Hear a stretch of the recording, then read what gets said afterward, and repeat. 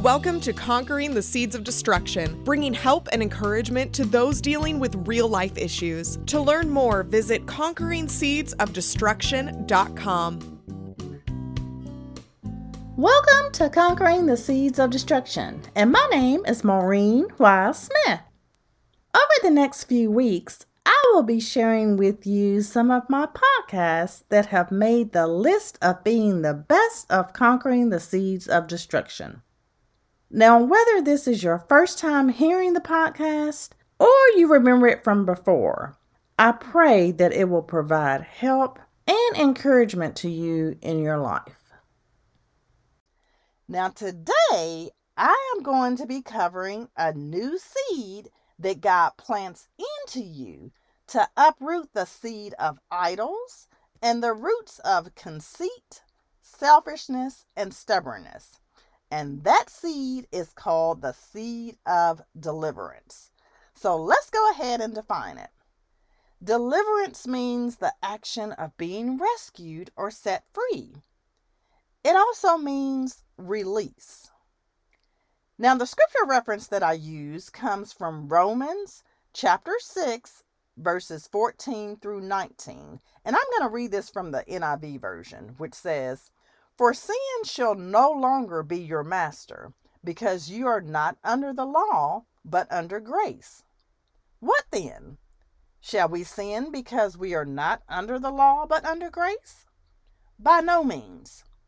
Don't you know that when you offer yourselves to someone as obedient slaves, you are slaves of the one you obey? Whether you are slaves to sin, which leads to death, or to obedience, which leads to righteousness. But thanks be to God that though you used to be slaves to sin, you have come to obey from your heart the pattern of teaching that has now claimed your allegiance. You have been set free from sin and have become slaves to righteousness." I am using an example from everyday life because of your human limitations. Just as you used to offer yourselves as slaves to impurity and to ever-increasing wickedness, so now offer yourselves as slaves to righteousness leading to holiness. And again, that's Romans chapter 6, verses 14 through 19 in the NIV version. The seed of deliverance that God plants into you is such a powerful seed because it rescues you from sin. The seed of idols and the roots of conceit, selfishness, and stubbornness can have such a hold onto you because you are allowing yourself to be engulfed with the things of the world. You become so consumed with all of the things that you want and desire, but unfortunately, you do whatever it takes to get them. Then, once you get them, you allow yourself to boast about them so much that it makes people to not want to be around you. When God plants the seed of deliverance into you, you are not only breaking away from the things of the world and the desires that you have, but you are also breaking away from the tricks of the enemy. By being obedient to God, you are giving yourself the permission to say no to sin. You are giving yourself the permission to walk in a different direction than your fleshly desires. You are giving yourself permission to be a different person. Being delivered from the sins of the world is something that you should embrace. As I have shared in the past, you will never be sinless until you get to heaven. But each day you should try to sin less than the day before. It is a day-by-day process. But the goal becomes you seeking God to help you make the right choices as you follow Him. God has delivered you from sin by sending His Son Jesus to die on the cross and to pay for your sins. By accepting Him as your Lord and Savior, you are delivered from the payment of spending your eternal life in hell. He has loved you so much that God wanted you to not to suffer. He made a way for you to be delivered from the sin that exist in the world, but he gave you a choice to make. Once you make the choice to follow Jesus, you can be taught by the Holy Spirit living inside of you as you begin to listen to his voice. Each day, it becomes important to learn how to hear his voice with the clarity so that you are willing to do the things that he has asked you to do. The reason why the seed of deliverance is so important to have with the seed and roots of idols is because if you are more focused on being a child of God, then the goal is to strive to be free from sin by trying to avoid the things of the world. It will also cause you to be more obedient into doing the will of God. Your focus becomes more God-centered instead of self-centered. You will not be led by your fleshly desires. Now, I'm not saying that you won't be tempted or that they won't exist, because they will.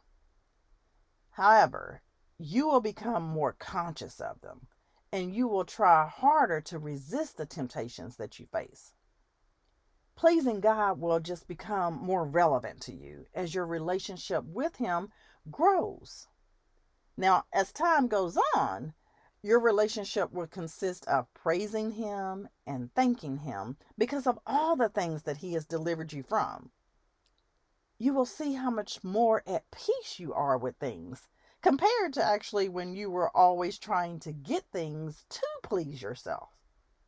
Life really will become much more rewarding at that point. So just make sure that you really do trust God in all of it. So now let's go ahead and look at our example again with Isaiah. And I'm going to be reading Isaiah chapter 51 verses 1 through 6, which says, "Listen to me, all who hope for deliverance, all who seek the Lord. Consider the quarry from which you were mined, the rock from which you were cut. Yes, think about your ancestors, Abraham and Sarah, from whom you came. Abraham was alone when I called him, but when I blessed him, he became a great nation. The Lord will comfort Israel again and make her deserts blossom. Her barren wilderness will become as beautiful as Eden, the garden of the Lord. Joy and gladness will be found there. Lovely songs of thanksgiving will fill the air. Listen to me, my people. Hear me, Israel, for my law will be proclaimed, and my justice will become a light to the nations. My mercy and justice are coming soon. Your salvation is on the way. I will rule the nations. They will wait for me and long for my power. Look up to the skies above and gaze down on the earth beneath. For the skies will disappear like smoke, and the earth will wear out like a piece of clothing. The people of the Lord will die like flies, but my salvation lasts forever. My righteous rule will never end." And again, that's Isaiah chapter 51, verses 1 through 6. Now, as you can see from the scriptures, the Lord continues to show that he is in control and everything will be done according to his will. He is the one who will render judgment, and he is the one who will give justice and deliverance. No matter what the people thought that they could get away with, God made it crystal clear that he has the last word in everything. He is the one that will rule the nations to come. Everything on the earth will disappear, but he is the one voice that will matter yesterday, today, and forevermore in the future. The seed of idols and the roots of conceit, selfishness, and stubbornness are all important things to be delivered from, because certain things can just overwhelm you and get the best of you. Let me ask you, what if the deliverance that you need is not from a certain thing or activity? What if the deliverance that you need is from a person? How do you deal with that? How do you let go of a person that has consumed your life, but you know that you need deliverance from them? Do you have the courage to let go of them? Are you willing to put the same effort into it as you did with the things that you needed deliverance from? Prayerfully, you will do just that. First, it becomes important for you to go to God so that He can help you heal. When you need to let go of a person that has consumed your life, God will need to heal the void that you will feel when you let go of them. As you communicate and pray to God, allow Him into your heart. Ask Him to heal the wounds that you feel. Try not to dissect every scenario and feeling that has taken place. Try your best not to relive all the pain that had transpired when you were dealing with a person. Try not to blame yourself. Try your best not to go down a situation that you know you need to let go of. You must be willing to let go of what you expected to happen. There are times that you may have created a situation or even an expectation of how things were to be. And when they didn't, you have been holding on, hoping to see if things would materialize into the expectation that you had. Unfortunately, they didn't. So it becomes difficult for you to let go of completely. I know it's hard because you feel like you've invested so much time possibly into a person. But please know that God wants your happiness to take place. It will require you to have the courage to face the situation. And there may be times to where you're going to see there's going to be good days and bad days, just as there were when you were with the person. However, this time you need to make yourself a priority in the situation. God doesn't want you to keep suffering in misery, and at times even suffering in silence. God didn't create you to be someone's doormat. God didn't create you to be used or taken for granted or even disrespected. God didn't create you to be put on a back burner only to be significant when the person felt it was convenient for them.